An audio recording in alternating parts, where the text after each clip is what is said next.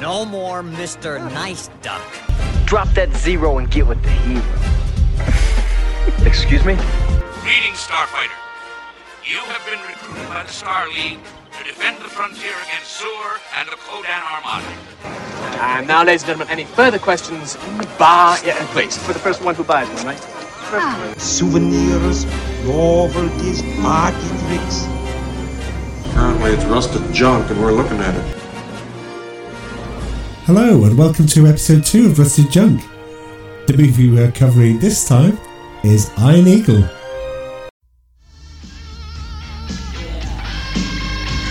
Doug Masters. He's 18 years old. Raised on an airbase. Are you out of your mind? Born to fly. Living for the day he'll earn his wings. Suddenly, just when life was going great. Doug, it's your dad. He's been shot down. Hey, buddy! Davis, hey, it's okay. Colonel, will you please just tell me what's going on? Your country has been warned time and time again. Because they claim a 200-mile limit. We only recognize 12. So when are they going in? Reparation is our due. Don't lie to me. 3 days. In 3 days, they're gonna hang him. When the Pentagon is helpless. We're doing all we can. And Washington's hands are tied. We make the laws in this country. There's only one thing to do. And he'll do it with one of the toughest fighter pilots who ever lived, retired Colonel Chappie Sinclair. You know, your dad understands a lot about people's dignity. That's the last kind of person in the world I want to see locked up in some stinking cage somewhere. Do you think with the right plan, it'd be simple to go in and get him? Probably. What's going on? Look, I'm telling you right now, I bet you can get a plane. Bingo, we're in. Are you wide enough to get me a couple of pilots, too? I've got 3 times as many hours on that simulator as most pilots flying Falcons on this base right now. I'll test you out on some live targets. He may know how to fly. Now he must learn how to fight. Want you concentrate.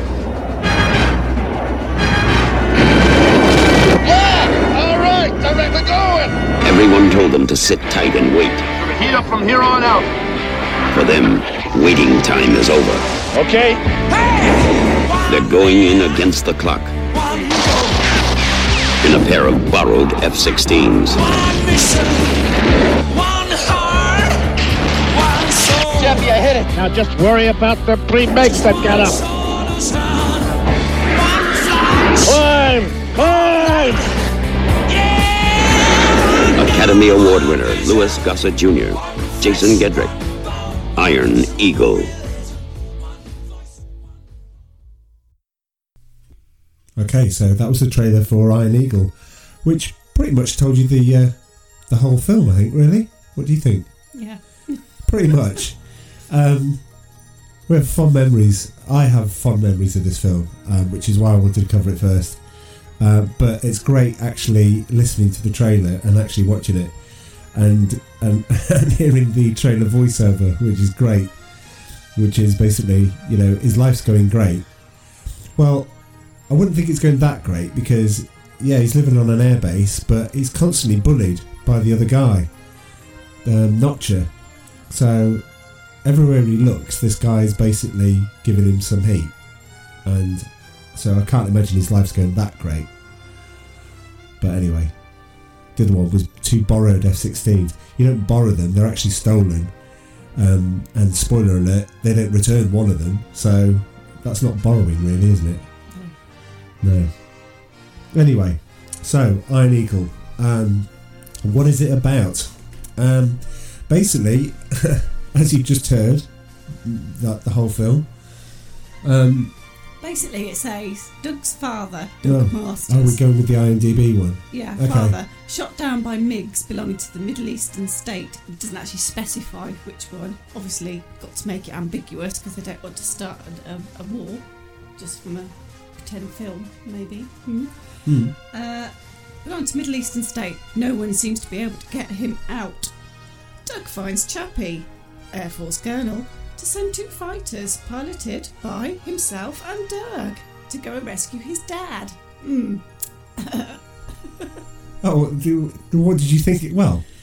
The way that you read that, I think I don't know if you liked it or not, because we didn't really speak. You kind of groaned a lot when we watched it. It was all very 80s sort of cliche, very predictable. Oh God, his mum. Yeah, the acting from his mum is very poor. Deary me, yeah. Basically, yeah, I thought it was quite funny in places. The display in the aircraft basically reminded me of my friend's old calculator from the 80s. And the old cliched comments like, "There's bandits on your tail." I don't think they ever say that. They did. I honestly don't said think they say bandits on your tail. tail. Well, they say like bandits at 12 o'clock in Top Gun. So what's wrong with... Wait a on minute. your tail. Well, they say bandits at 12 in Top Gun. So what? No, I just thought it was funny. Well, that's 80s as well, I suppose. So yeah, okay. And like the way he kind of jumps into his red Ford Mustang convertible. Surely he doesn't have enough money to afford a red Ford. How do you know it's not his dad's? Convertible. Well, His dad's away, throws him the keys and goes, "There you are, son. Help yourself." Well, he puts on these very cool 80s shows that are probably very popular now, and then drives round. But he's got this huge, portable, in inverted commas, portable music system. No, it's not a normal Sony Walkman or anything. It is. No, it isn't. It is. It's just strapped to a board, which is strapped to his leg. It's not. It's some weirdo. He sticks an audio cable. gadget. He sticks an audio cable in the Walkman, and he sticks an audio cable in the amp on the car, the speakers of the car. No, there's something else. There's nothing else. That's exactly it. No, there isn't. And then, like when he's flying the plane, he straps it to his leg. It's like this massive, great big audio thing strapped to his leg, and you're like, that's really not practical. Okay, right. So Really not practical. firstly, where's he supposed to put it when he's in the car? He thinks that, do you know what, I can go on a bike in this, I can go in a car with this. Well, if surely it's he'd strapped to have my had a leg, tape deck I don't in his have to think car. about where I have to put it. It's the 80s. Cars had tape decks in the 80s. Yeah, well, this didn't. Well, clearly. Well, I didn't see many tape decks in the F-16s that they had. Well, no, because you're not supposed to have music in the F-16. But it turned out perfectly then, didn't it? Because he then strapped it to his leg rather than, if he flips, if he does a barrel roll in the plane, if he's got the Walkman on the side, the Walkman's just going to flip over and hit the glass. It's not, because it's strapped to his leg, so it's quite practical. I think he invented it not for the car, but he invented it for when he's in the simulator, because the simulator throws him around a bit. So he must have done it once, gone through one Walkman and broken it, and then right, I need a board with a strap attached to my leg, which makes sure that nothing happens to it. So he actually invented the first sort of iPod. Well, he invented the fixed... It's a bit like the CD Walkman when it came out. You couldn't move it at all because then it would just go all over the place. And I guess he's probably thinking the same thing. Is that if you picked up one of those Walkmans, I don't know his model, but the sport one used to have the anti-shock thing. Oh dear. Right, so... Right, so you could flip it around a little bit and move it around and it wouldn't jump. If you did that with a Walkman, it would jump, which means that's why he's probably invented the leg strap. The leg strap. Anyway, crikey, 5 minutes in and we're talking about the aesthetics of his music system. My fond memories of this film have to be if you imagine basically a 13-year-old lad, i.e. me, watching this film, this was pretty much everything. This was pre-Top Gun. We didn't have anything to reference it to. There was nothing like that. So the fact that his dad gets kidnapped, all that sort of thing. It was just a great film. Had a great soundtrack. Queen's One Vision, which we'll get to later in the podcast. That's the best bit of the film. Well, it has to do a lot of work in the film. To be fair, it has to do a lot of the graft. It's used quite a bit. But yeah, I'll get to One Vision in a bit. So the actors are the only two actors that you need to know are Jason Gedrick, who plays Doug Masters, and Lou Gossett Jr., who'd won an Oscar for Academy Award winner. I think it was for Officer. It must have been for Officer and Gentleman. I haven't looked that up. Must have been. So he plays Chappie Sinclair, and Chappie Sinclair starts out, you think he's a mechanic in the film, but no, it turns out to be a colonel. Retired. So basically, Doug drives around in this car. I mean, he really is having a great time. There's a diner that he stops at with his mates.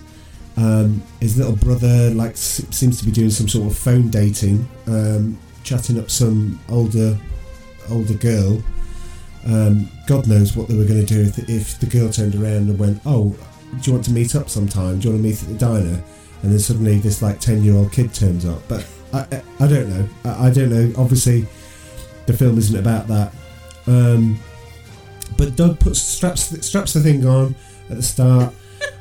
Decides to go on a drive, but he busts through the gate of the military base and drives through with just seemingly an angry sort of guard waving at him, going, "Oh, that boy keeps doing stuff like this." In real life, his tyres would have been shot out and he'd been riddled with bullets. He wouldn't have gone less than a few metres past that gate. But this was 1986, so I don't know if things were different back then. Well, it's interesting because that's not a real military base. It's an X1 that they had to make it look as if it was. They did ask the military and say, could we use military base? And strangely, the US military were all on board with this, and they were going to say, yep, that's fine, yep, we'll give you some help, until they read the script. Here's your first little question: what part of the script did they read and went, actually, we're not going to take part in this? What area in the film did they not like? The ops room. Well, strangely enough, basically they were going to help them, and then they saw how easy it was. It was to hack all the systems, and they went, "Well, we're not endorsing that on screen," because I know it's skipping to the bit where his mates helping and stuff, but that's the reason why they didn't give them any. They were going to give them the planes. They were going to let them film the aerial photography and all of that, and then they just pulled the whole lot. So do you know who helped them? Do you know where all those planes came from? Richard Branson. Not at that time. It was the Israeli army. Ended up. What? They doubled up. The Middle Eastern state that. No. It was all filmed out in Israel. And it was the Israeli army that says, "Fine, we'll help you film all the scenes you want. What do you want them to do?" So everything is near enough done, and the US military has no involvement in it at all. Oh, okay. But then, strangely enough, went, yeah, we'll give you all the help we can, a few months later for when Top Gun comes out. So they must have been filming roughly at the same time. They said, right, okay, yes to that one, no to that one. Anyway, weirdly enough, the country says that the country isn't named. Do you notice the country that they go... The Middle Eastern state. It doesn't say what it is, though. But right. I've already mentioned that. Absolutely. Anyway, so... Can we kind of just run through on a sort of chronological order? Yeah, we were doing. So you bust through the gate. Yeah. Yeah, okay. I'd like to state, working in sort of information security, there are no security measures in place to stop Doug from going into the ops room. There's a guard that follows him, and then sort of near enough rugby tackles him. It doesn't rugby tackle him at all. He just goes. Well, he's straight about to. He puts a hand on his shoulder and pulls him out and goes, "You need to come out of here, son." But yeah, he goes. He gets quite a long way though, doesn't he? Yeah, he does. And then he goes up to the guy in charge in the ops room, just because he's a mate of his dad's, and then still doesn't get challenged. Right. So, and then you see him back again, the second time in the ops room. Then he's got a visitor's pass. Yeah, so weirdly. He obviously wasn't as angry that time, and they let him in. Yeah, it's very odd. But he's still in an open area, exposed to top secret information. Oh, does that work? Surely he should have been in a segregated meeting room. Oh, yeah, because that works well, doesn't it? He drums his fingers in a segregated meeting room while somebody, junior comes in and goes, "Sorry, the general can't see you at the moment." I don't think you understand the mechanics of movie making. yes, you are factually correct. That's exactly what should have happened. But no, that doesn't make for a good film in that sense. So, yes. Wow. Anyway, he's applied to go to the Air Force. He's waiting on a letter. Apparently, the letter comes. He reads it and finds out that he doesn't get in. With a heavy heart, he crumbles up the paper, throws it away. Meanwhile, the local bully that wants him to ride the snake. That sounds so rude. It does, but the course is called the Snake, and they have to ride it. That still sounds odd. Well, I'm sure people might. It's a race, basically. It's a race, absolutely. One guy's on a motorbike, and the other guy's in a light aircraft. Yeah, so he wants him to do the race. He says, "You take the Cessna, the small plane. I'll take the bike." He races to Devil's Canyon. He doesn't want to do it because a kid, Jimmy Branson, had died there the year before doing exactly the same thing. Which begs the question, if this bully has gone around and gone, right, I'm going to pick on this kid. Jimmy, you need to come and ride the snake. No, I'm not doing it. Jimmy, you need to come and ride the snake. All right, then, okay. Rides the snake and then dies. You think that the snake would never ever be mentioned again, would you? You think that nobody would ever go, that's stupid. Mention the snake. I think I got away with it. But don't mention the snake. Anyway, so yes. So, anyway, local bully Notcher picks up the paper, unravels it, and then for the comfort of a booth, which Doug tries to get into, says, by the way, spoiler alert everyone, Doug didn't get in. Doug gets mad, pounds on the glass, and then says, right, fine, I'll meet you in an hour, let's go and do this. And they do. They go and ride the snake. It's a challenge, and he rises the challenge. You know, that year, or the year before, would have been Michael Jackson going, nobody calls me chicken. So I guess that sort of thing, that's like, yeah, fine, okay, take the challenge then. He knows he's a good pilot. Anyway, jet down to the airfield. They go and rent a plane. I don't know whose plane it is. That's not mentioned. I don't know if he just hires it. I don't know if it's his dad's, because it's never mentioned. Whose plane is it? Whose plane? No. But I don't know if you recall that him and his mates are in a club called the Eagles. That's right.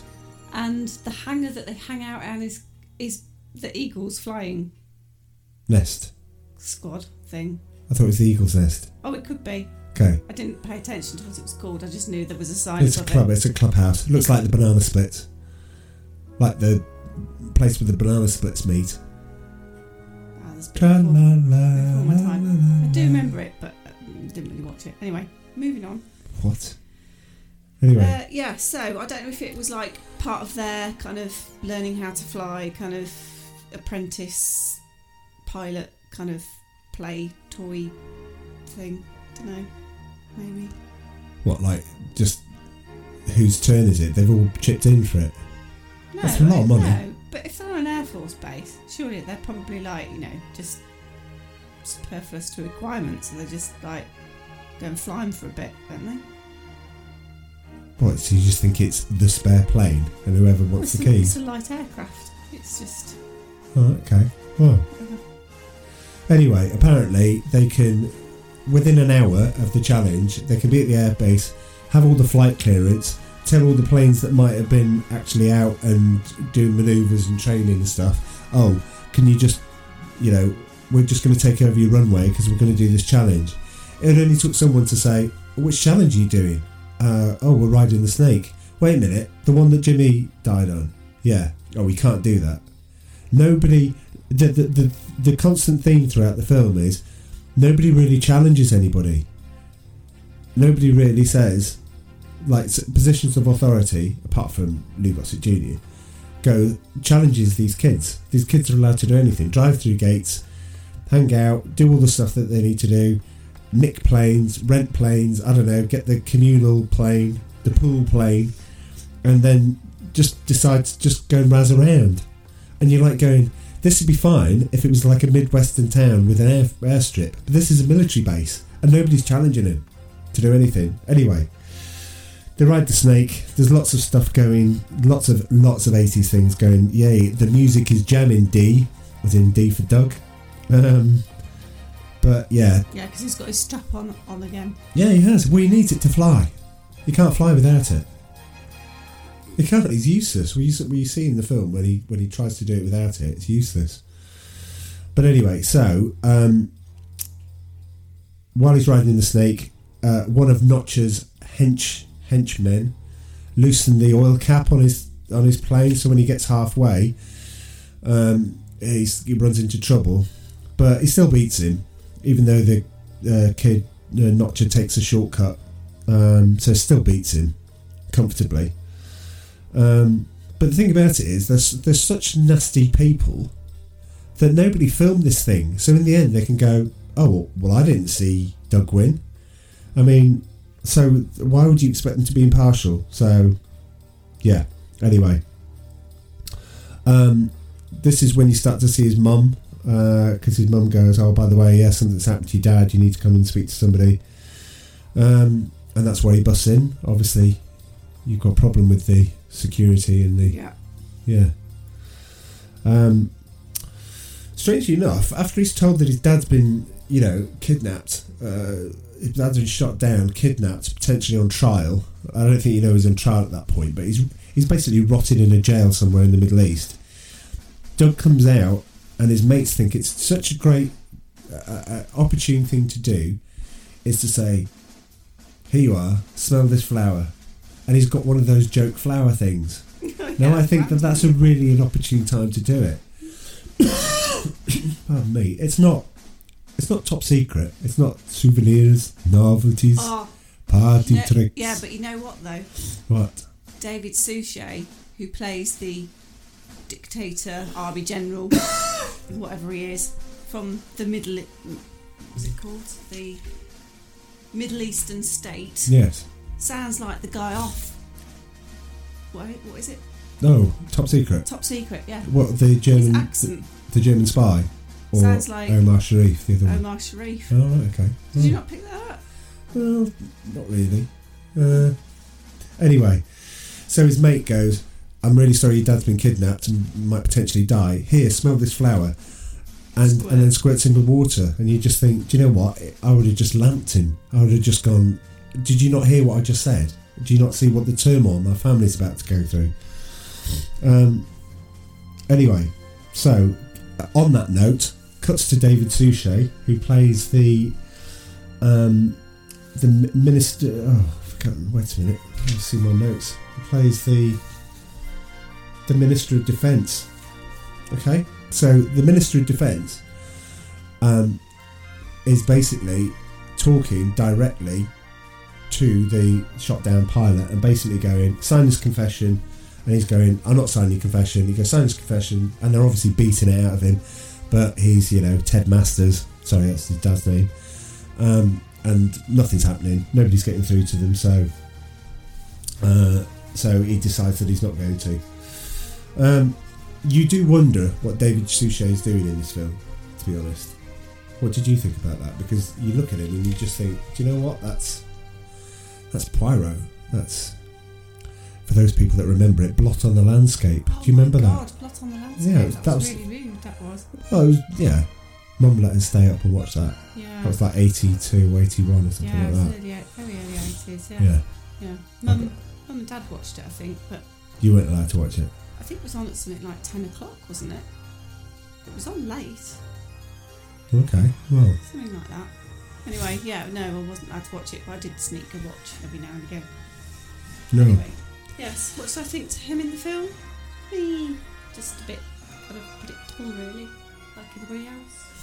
It's very caricature type thing, isn't it? Yeah. It's very sort of, here, play a Middle Eastern defence minister. I couldn't quite work his accent out either. Well, exactly, it's ambiguous, isn't it? Yeah. Because you can't say, you can't pick it up and go, that's definitely that country or definitely that country. Suddenly you go, wait a minute. The American film industry is aggressive against mind you, Ronald Reagan, as they point out in the film, Ronnie Reagan is the president. So, you know, anything goes. You can make whatever you like. I mean, look at Top Gun. Where were they from? Who? The planes that Tom Cruise shoots down. Oh, I don't know. I can't remember the film. Yeah, but I don't think it's ever mentioned. Oh, okay. They're somewhere in the Indian Ocean. That's it. Are they in the Indian Ocean? I think so. Are you sure? At the start. They're not Russian planes or anything. This is Operation Bullseye. I remember that bit. We're not talking about that film. Anyway, yeah. Well, there are similarities to it though. But okay. So his dad shut down his sentence. He decided to do two things, which seem slightly odd. One is to go to his prom. Which it's only because his mum tells him. Yeah, he that's says what his dad would be thinking about right now. I'm thinking, I don't think he would, because if he's getting beaten senseless, he'd be thinking, how do I get out? Not, how Doug's getting on at his prom. Did she say? I can't remember. Did she say that? Yeah. Did she say, "Oh, your dad will be thinking about you going to your prom"? Yeah. Pretty much that'd be the last thing going through his mind. Exactly. He's sat there going, I appear to be bleeding profusely from my forehead, but my God, I wonder if Doug went for the white or the black tux. I've no idea. I hope he wore that comedy flower. Anyway, his prom's the poor lad didn't get a break because his prom's interrupted, and then basically his mum and his brothers there, and they basically went, oh, by the way, they've had the trial, he's sentenced, we don't know what's going to happen, it's probably going to be death. No, she said he's got they're going to hang him in 3 days. That's actually better acting than her. Oh, thank you very much. That's very good. I'll collect my Academy Award. That's very, very good. Thank you. So the next morning, obviously, he sleeps well. I think he sleeps pretty well, really, knowing his dad's languishing in some hellhole. But yeah, the next day after that, he goes to the simulator. The first thing he does is go to the simulator. Okay, with his strap on. Yeah. Yeah. But it's like some sort of arcade. It's basically like him driving around, going, do you know what? I'll pick up some Reese's Pieces there. I'll go and get a tab clear, and then do you know what? Oh, I think I might go and hang out at the simulator. This is like £1 million simulator. It's not, you don't put like 50 cents in and go, like, I'll have 2 goes. This is, so he just goes in there and says, oh, is there any chance I can go on the simulator? And they say, well, yeah, because the other guy's late, so yeah, you can jump in. So he goes on there, 6 on 1 vision. This is where you heard 1 vision for the first time. He zips on there, has a perfect score. He gets out of it, and weirdly, it makes a sort of Donkey Kong noise. Do you remember that in the simulator? Really? It does a "Have a nice day" or something. You know, it's kind of weird. But anyway, it turns out that the person that was late by probably about 30 seconds late.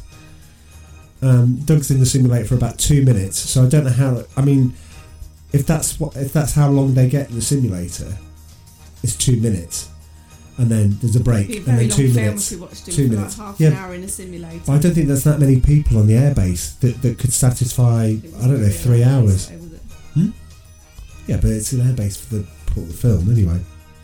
Anyway, right. So Chappie gets busted out. He doesn't get his flight time. But he then says, who are you? And he goes, oh, I knew your dad. Your dad was pretty cool. And he goes, oh, whoa, great. Wait a minute, you know how to do planning. I think we can go and bust him out. And that's where he gets the sort of feeling that let's go and bust him out. That's the point in which he goes, I found somebody that likes dad. Presumably there's loads on the airbase. Oh, yeah. Don't forget that lovely line that Doug says. What is it? Dad's got a lot of people on the base that love him. Exactly, yeah. So why is he putting all the pressure on this poor guy that helped him with his plane, with riding the snake? Why is he putting all the pressure on him? He just found out he's a colonel, and you're talking to a colonel going, by the way, come and help me bust my dad out, otherwise you're a git. So, anyway, so after a bit of swearing, a bit of blue language from Chappie, he decides to help him.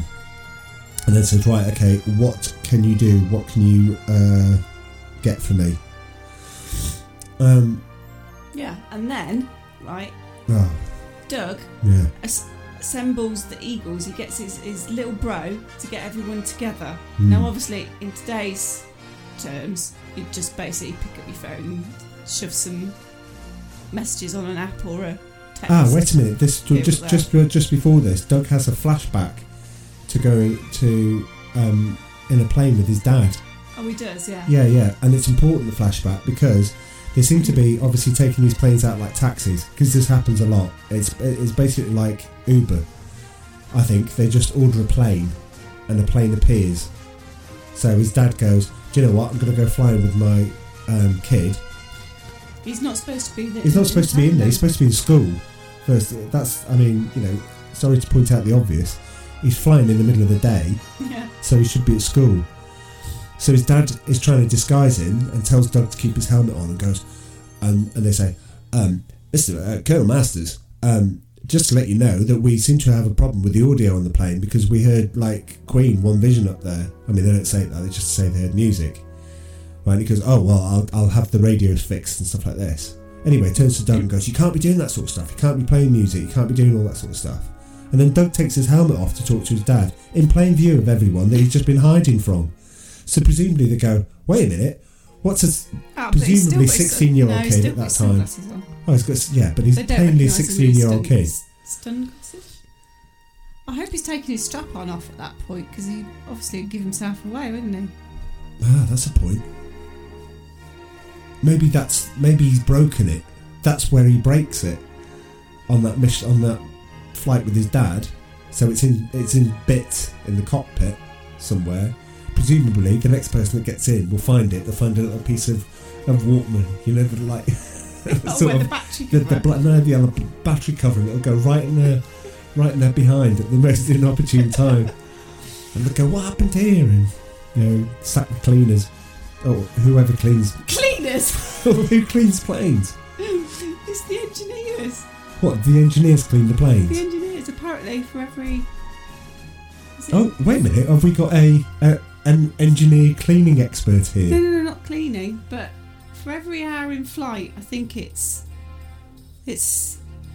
something like 4 hours on the ground engineering time, something like that. Anyway, what they get the Henry out and start and hoover inside it. Well, if they don't, they're going to not catch the bit of plastic from his broken Walkman. Well, you'd hope, wouldn't you? Just hoover that up. And Henry can deal with that anyway. Henry's basically just hoover anything up. How do they plug Henry in? That's big long. I can't believe he's pretending to be a Henry Hoover. If you've got better Henry Hoover impressions, please leave a comment below. That'd be great. Oh, we by the way, I should say we always love comments on this. We love being challenged and we always love comments. This is our first. Well, we've done one already. Have we got any comments? I haven't looked. No, probably not. Well, okay, this is our second comment then. Oh, okay. Anyway, so he's at the. So before they nick all the intelligence, which I know. Hang on. No, there's another bit. He goes to his graduation, and this guy's. No, we haven't, because the reason he's having the flashback is because he's getting so bored with this kid doing the graduation speech. So, and then he says, right, okay, well let's take as much intelligence as we can. He's already talked to Chappie, so that we can go to Chappie and then prove that we can get all this intelligence. So Chappie hasn't said yes at any point at this point. Yeah, but... Right, so on to you to talk about the intelligence gathering. Right, okay, so then his little bro, he basically asked his little bro to get everyone together. So I think there's about 9 of them? 7? Yeah, there's 3 prominent ones and there's 6 in the background. Yeah, something like that anyway. But they're all in this, like, the Eagles hangar thing that you referred to as being like the banana splits. Yeah, it does look like banana splits. So they're all hanging out there. And do you know what time it is? 7 a.m. in the morning. Honestly, teenagers up at 7 a.m. Are they having a laugh? Are they? They're never up and ready at 7 a.m. Well, they are. It's important. Basically, his dad got. Not. Oh, his dad's got 3 days to live. Right, I think they can get up at 7 o'clock. What, some randoms? Well, they're still part of the Eagles. They're still not the band. we don't have Glenn Fry turning up or anything. So, yeah. Anyway, Honestly, you'll never get 9 kids. there are computers at this place, but apparently they're easy. I'll just speak about one which I thought was very poor. Basically, woman operator of the computer. One of the eagles sides up, flatters her a little bit, and pretends to spill some coffee on the thing. She looks away, and he types two keys, and suddenly the screen's filled with like gobbledygook. It's an F function key. Yeah, but suddenly the screen's full of gobbledygooks. She doesn't know. Oh, by the way, it looks like you just pressed function 7. Right? She goes, oh, panic, I need to go and find the manual, I need to go and find somebody who can help me, and so gives him access to the whole thing.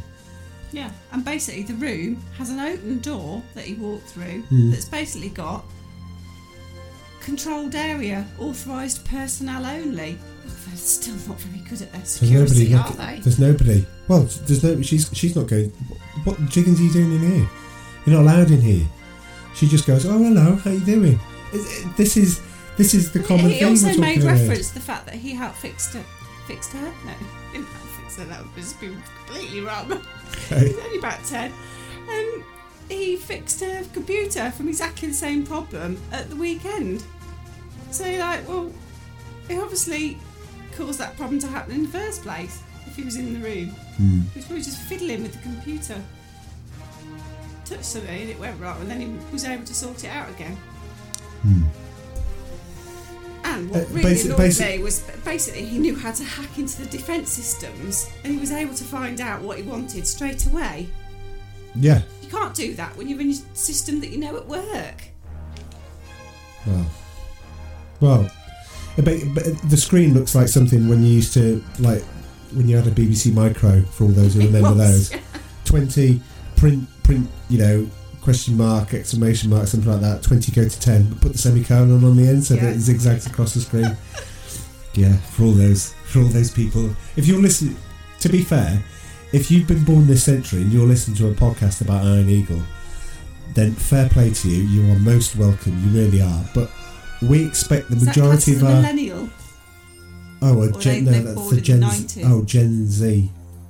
Millennials are born in the 90s, aren't they? No. Yeah, I think they're 30 now, aren't they? The millennials. Yeah. So basically, 80s babies are. I have no idea. Sorry, let's put it this way: the demographic for our listening is welcome to everybody. I think they've just dropped off, to be honest. Well, I don't think so. How long are we on now? Hopefully, my mate Matt's still listening. We're on to 35 minutes. Oh my god! I know. So we better get a zoom on. We're halfway through. We get a zoom on. The person that's listening might nod off on the motorway, and hopefully we won't cause an accident. Anyway, everyone's wandering around like it's some sort of festival, going wherever they want. Strangely enough, Reggie, which is the guy that squirts him with the flour, decides to put firecrackers in a bucket in an aircraft hangar. Now, I don't know too much about people's reaction, and obviously after events and the way that America views security incidents, I still think that setting off firecrackers simulating gunfire while he's dressed as a general. I mean, suddenly he has to dress as a general. He looks like a 16-year-old general. He looks like somebody in fancy dress, but apparently he has to do that. So you thought he must have had to wear that in order to get past some sort of security, and the security would have just laughed at him and just gone, Reggie, what are you doing dressing up as a general? In fancy dress. In clothes that are far too big for you. So it's really, really strange. But anyway, so they do this. They don't get shot, strangely enough. By. Why were they going in now? What were they going in now for? Some more intelligence. Oh, I don't know.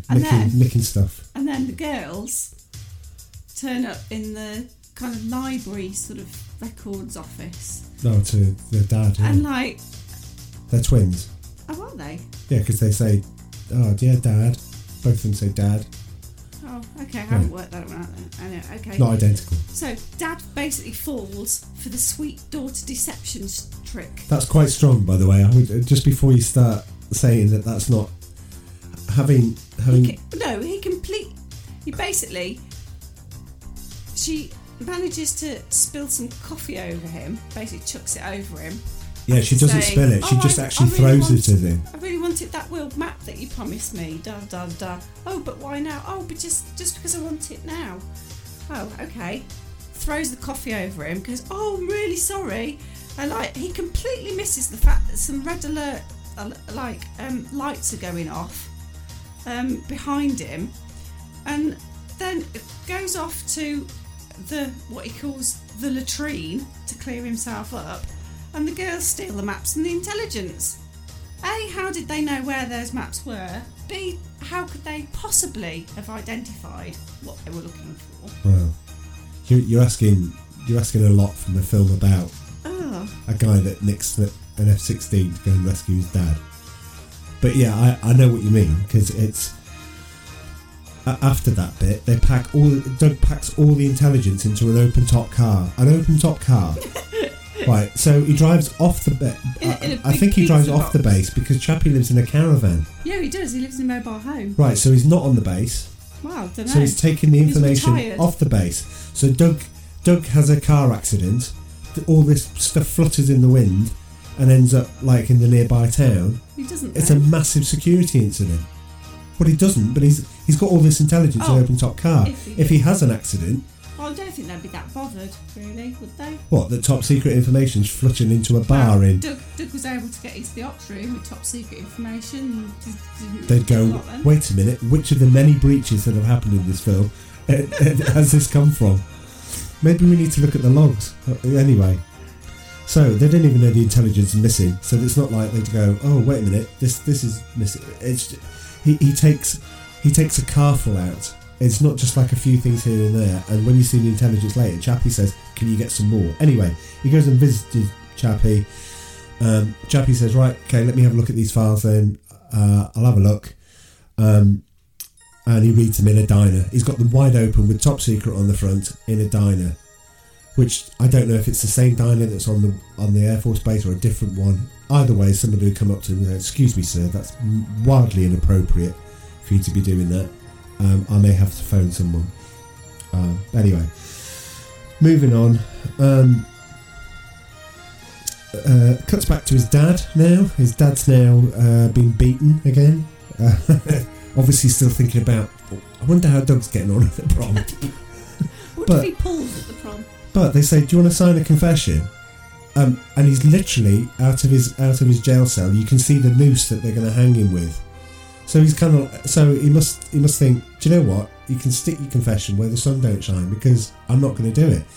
Obviously he's not going to sign the confession, knowing they're going to hang him whatever he does. So he's obviously going to take the beating. It's really bad.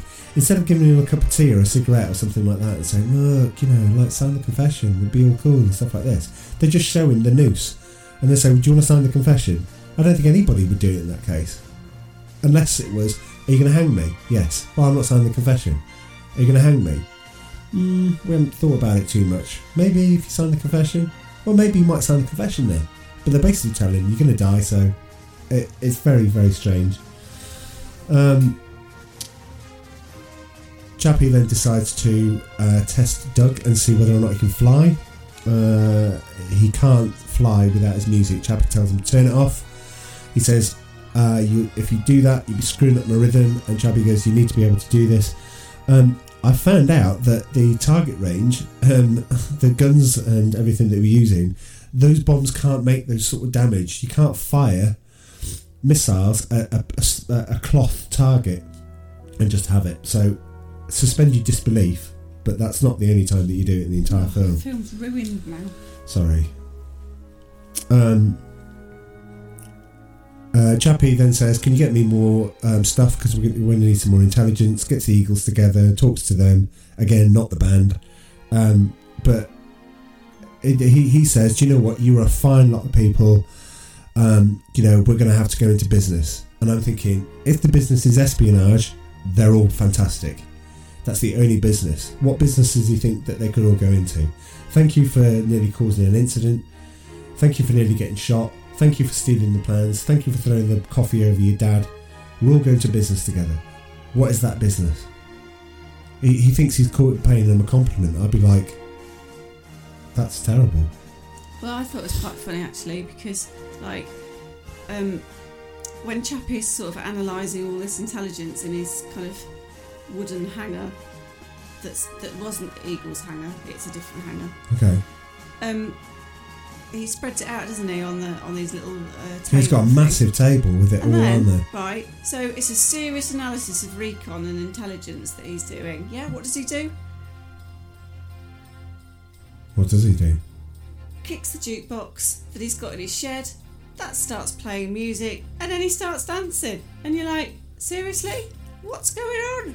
He like So wait a minute, he can't work without music, but yeah, he tells Doug you can't fly without music. Double standards. Wow, I'd never picked that up. Yeah. Well, and definitely. Then it sort of goes into a sort of a trailer for a Rocky film, because I really don't know why Chappie's got to go for a jog with sweatband trainers and stuff. Yeah, he tells him to follow him and basically tells Doug to follow him. It's like, why are you going for a jog? Follows him into the shower. And then, yes, he follows him into the shower in his mobile home. Wait a minute, not actually in the shower. He's standing in the bathroom while he's having a shower. We all know how big showers are in a caravan. Basically, you don't have enough room to swing a cat. True. So getting out of the shower would be a little bit awkward. Well, he's got plenty of space in the film because he's holding a massive book that's telling him all about stuff that he probably should know. I mean, you've got to have some downtime on this. I know you've got a time limit, but you've got to have a downtime and say, excuse me, I'm just going for a shower. If somebody followed you with a book, you just go, I think this is inappropriate. Anyway, cuts back to the planning place. So there's all this top secret evidence. So what do they decide to do? All get together for a massive picture surrounded by this evidence, by all the stuff that's there, all the top secret plans. They take a picture for posterity. Now, when you find out what happens at the end of the film, you'll know that all of that has to be burnt. So basically, the photo never ever exists. So it's pointless taking the photo. Anyway, so 2 F-16s, fully loaded, as they say, with everything. And so off they go. Off they start to pop. It's wrong on all levels, isn't it? Really? Because how on earth would they get clearance for that? Seriously. Well, they're flying basically from the US to the Middle East. No, well, they're flying to the US. They're flying to the US to somewhere else, and then they divert in. Basically, go off the flight plan. Yeah, on a tank of fuel. No. They refuel twice. Yeah. Which is what I mean. How on earth did they get the authorisation? Okay, you've stolen a plane, but exactly. If they realise you've stolen a plane, they're going to shoot you down. They're going to give you an allowance, and then they're going to basically say, if you don't comply, we're going to shoot you down. I mean, even in the 80s, I would have thought, where are you taking these F-16s? Well, let's say they're just saying, we're flying them to Germany, to Ramstein Air Force Base over there at the time. That's quite long. Do you know you're going to have to stop off in England on the way in one of the bases and refuel in order to get there? Oh, no, we'd like to refuel in mid-air. Oh, okay. Again, why are you taking these two well, we're just... In fact, they've got a huge armoury on them. Why have you loaded it in? It's got extra tanks. This is a bit strange. Nobody questions it. No. Nobody questions the flight plan. To refuel in the air, you've got to have a coordinate... You've got to have that massive aeroplane full of fuel booked out so that you know where it is, when it is, and it's at the right place for you at the right time. So it's you've got to coordinate that as well. Yeah. It's not like just driving down your local A road and finding, 5 petrol stations in a row. It's not like that, is it? No. Now, on the way, Doug after one of the refuels wants to talk to Chappie and goes, Chappie, you sleeping? And I always thought that was a really odd thing to say, even when I watched it for the first time. I was like, what has he got some sort of autopilot switched on? In which case he's going to fly straight into a 747 or something like that. He's going to be asleep. Why would he ask him if he's sleeping? I mean, that's a weird thing to do. It's a bit like asking the driver, somebody in the back seat to go, driver, are you Are you sleeping? Are you all right? Are you still awake? Well, yeah. Hopefully not an Uber, but yeah. Anyway, they changed the deviation. Nothing happened. They don't scramble any jets. They don't try and track them. They don't try and do anything. And basically, they must be so close to the Middle East because they're deviating. So there are bases around that they could have gone, right, somebody's nicked 2 planes. Let's have a look at all this. Wait a minute, let's have a look at the CCTV. There's all these kids nicking intelligence. There's everything, and basically. So they do that. They go in with Queen One Vision. This is at this point. This is a bit something that I can't reconcile. One Vision, according to Wikipedia, was recorded in September 1985. This film came out in January 1986. So it was recorded and then came out as a single over Christmas and then was used in the film. So somebody somewhere knew that had been recorded. So there's a 4-month window. It's a bit like hearing Ed Sheeran and then going to a film for 4 months later and it's used in the film. That'd be like that's really quick. That's really quick. So yeah. Anyway. They blow up a runway. Apparently it only takes an hour to repair a runway. They've got a big cement tower nearby or some sort of cement mixer that they can suddenly repair this, and it's quick drying cement. He pretends, unfortunately Chappie gets shot down, doesn't he? Which is, I don't know if you think it's sad. Over the Med? Yeah, well it's close. Is it? Well no, he flies back a bit, doesn't he, to try and get to the Med. And the geography is out, I'll give you that. Geography's all over the shop, but Chappie then says, do you know what, they don't know how many you are, pretend that you're a squadron of planes. So Doug goes, this is Iron Eagle, because Chappie says, you got to pretend that jet you're in is like a suit of armour, like an Iron Eagle. Oh yeah, don't forget, Chappie's made this tape. Oh yeah, because when he dies, he says put it in, and so he's recorded this and said basically if you're playing this, I must have carked it, so I'm out. And so he plays the tape, and then he's basically talking to him from the afterlife, and talks to him at the appropriate time of the film. Surprisingly, so how would he know when he would have got shot, and what the plan would have been at that particular time in... that's a good point. In the flight. Yeah, he's no idea. He's got no idea when he's going to be shot. Maybe there's a conspiracy theory here and he actually knows exactly where he's going to get shot down. Don't know. No, well anyway, that'd be very strange. It wouldn't be more strange than anything else. No, but what I also was a bit sort of like puzzled with, when they said that they'd be nicking these 2 F-16s, and I'm like, okay, that's fair enough, but what about the ground reconnaissance? They've got no one on the ground to go in and rescue. They'll do the airstrikes, great, lovely. Yeah, he's got a plan to rescue his dad. But who's going to go in and actually rescue his dad from the ground? He's in a blooming plane. He's got a Hades bomb. You know, the thing that, like, basically, like napalm. There's no such thing as a Hades bomb, by the way. It was made up for the film. Right. But it sounds good. But basically, it acts like napalm. So he napalms the runway, nobody can get through, lands and picks his dad up. Admittedly, the logistics on that are quite bad because he drops the Hades bomb halfway on the runway, which means he's only got half the runway to play with. And I don't know, and comment below if you know that if incredulous, to be honest. If an F-16 can launch in that. Anyway, he goes in. He goes, "Hi, this is Iron Eagle, Doug Masters. I'm, part of a squadron of planes ready here to pick up Ted Masters." They go, "We don't believe you. Do your worst." So he does. He blows up a few more things, and then he says, "I'm going to destroy one of 5 strategic targets if you don't start moving in." So they don't move him. So he blows up an oil refinery, which basically would destabilise not just their economy, I would think, but probably the global economy. It would have a knock-on effect, definitely.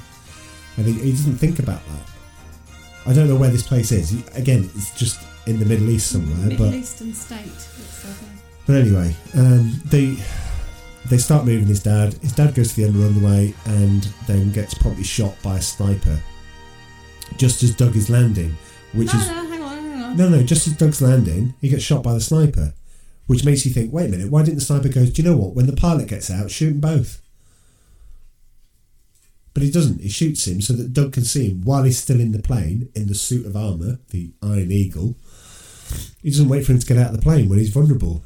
Yeah, but one of the funny bits is Doug blows up the air tower that David Suchet's in. Oh yeah, that's the point. And then the next and that's scene, got quite a spread as well. And yeah, the next scene, it's obliterated, literally obliterated. There's nothing left of it, and there's probably like many meters either side. Yeah, and then David Suchet's shown at the other side. Yeah, at the side of the air.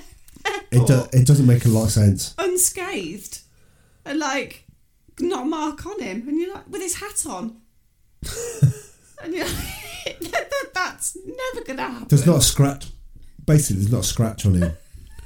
Anyway, he drops the Hades bomb. He lands, gets his dad. His dad goes, Doug, as if oh, I expected you. He doesn't say, thank God, I was worried sick. How was the prom? Did you go for the white or did you go for the black?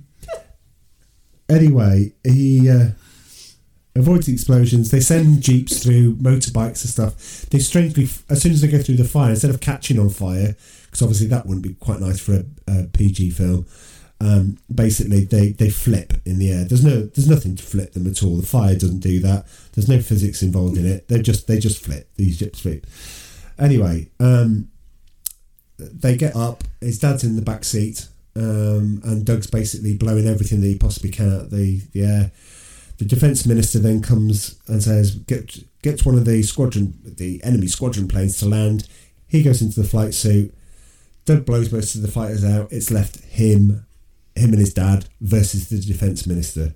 And they're running out of fuel. And there's loads of things. Anyway, defence minister gets it in quite a really easy way. Yeah. Really easy way. There's more planes. There's 2 chasing them, and then suddenly 4 come from the north, and they go, "Oh, well, we can't outrun them. We've no fuel. We've got to have to fight our way out." And at that point, the best name ever in a film is, they go, "This is flight leader blah blah blah blah blah from I can't remember," and he goes, "They're ours, Dad. They're Americans." And then he goes, he said, "I've got 2 bogies on my ass." And he goes, "I'm just about to contact them and verify their intentions."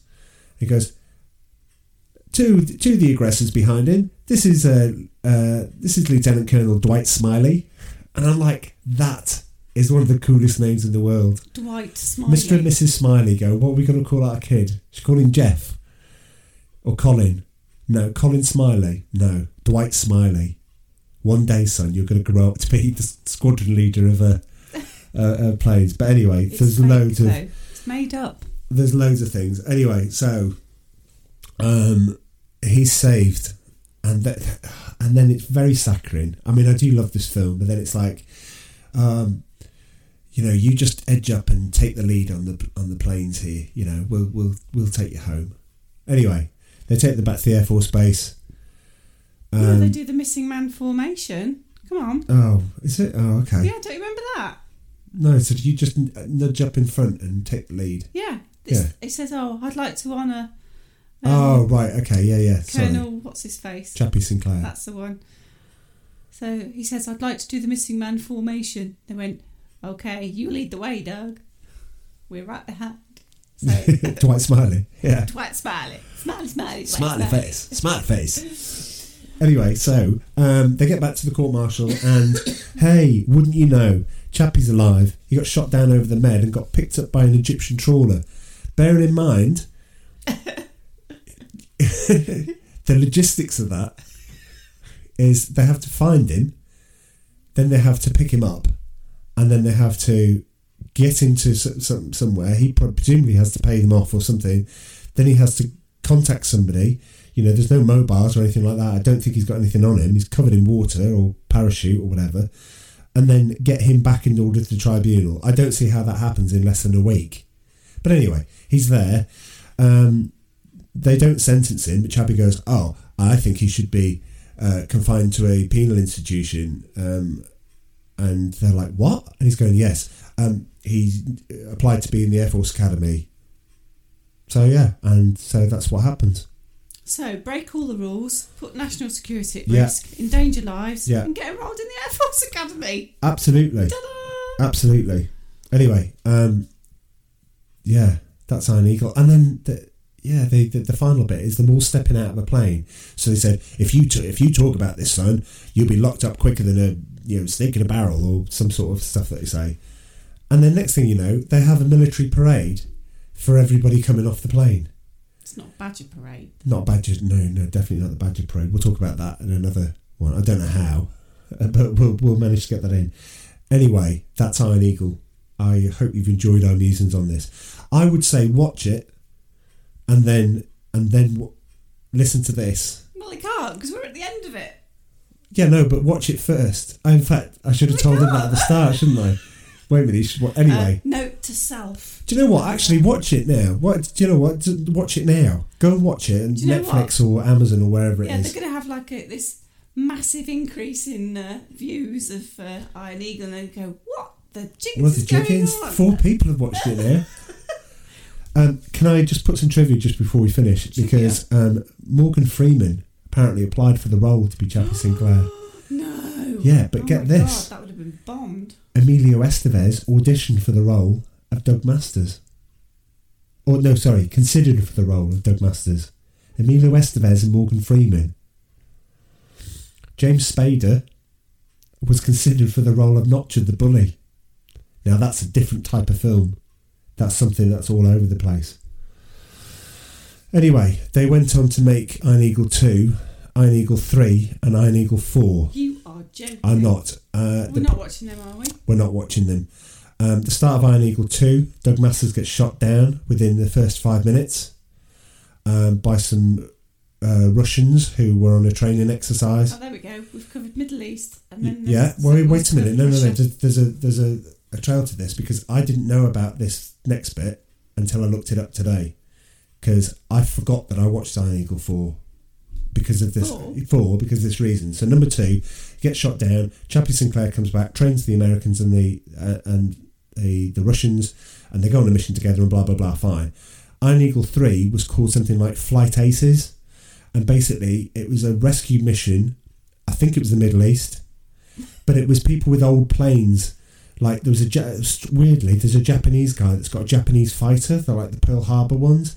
There's somebody that's got an old Lancaster bomber, and they go and rescue people. Iron Eagle 4. Right, are you ready for this? Because this is the bit that I forgot. Iron Eagle 4. Chappie has to train some juveniles that are basically in prison to be fighter pilots. I've forgotten why. Jeez. But here's the thing. Are you ready? Go on. They rewrite history so that Doug Masters hasn't died in Iron Eagle 2. It goes a different way, and he gets shot down instead. So he's in the film. He's in Iron Eagle 4. Oh God, that's right. Nice. Yeah, but it's played by a different actor. Oh no! So Doug has to help Chappie train these kids up, and there was talk of an Iron Eagle 5. Oh God! But yeah, anyway. As far as it got, I hope. There you go, listeners. If you've watched 2, 3, or 4, then do let us know what you think. Oh please, yeah. I may actually watch 4 again. Not with you, obviously. Just like something in the background. I think that's... If Iron Eagle is Iron Eagle's basically the godfather of the group, but there is no Godfather Part 2 or 3. The rest, the other Iron Eagles are dreadful. I'm going to say that this shouldn't be forgotten. If we're talking about forgotten 80s movies, I don't think it should be forgotten. There's a large amount of love for it out there. Rotten Tomatoes critics put it at 20%, but the users put it at 56%. So there's a bit of a disconnect there. And there's a lot of love for Iron Eagle, because you really should go and check it out. What do you think? Would you watch it again? No. You wouldn't watch it again? No. Okay. All right. I think once is enough. Well, that's us then. thanks very much for listening, and we'll see you on the next episode. I don't know what we're going to be doing. Surprise! I don't know. Shall I let you pick for the next one? Yeah, should we do a rom-com or something? Oh, I don't know. Whatever. All right, okay. Anyway, this is me, Charlie, saying goodbye. And the better half. Right, goodbye. See you later.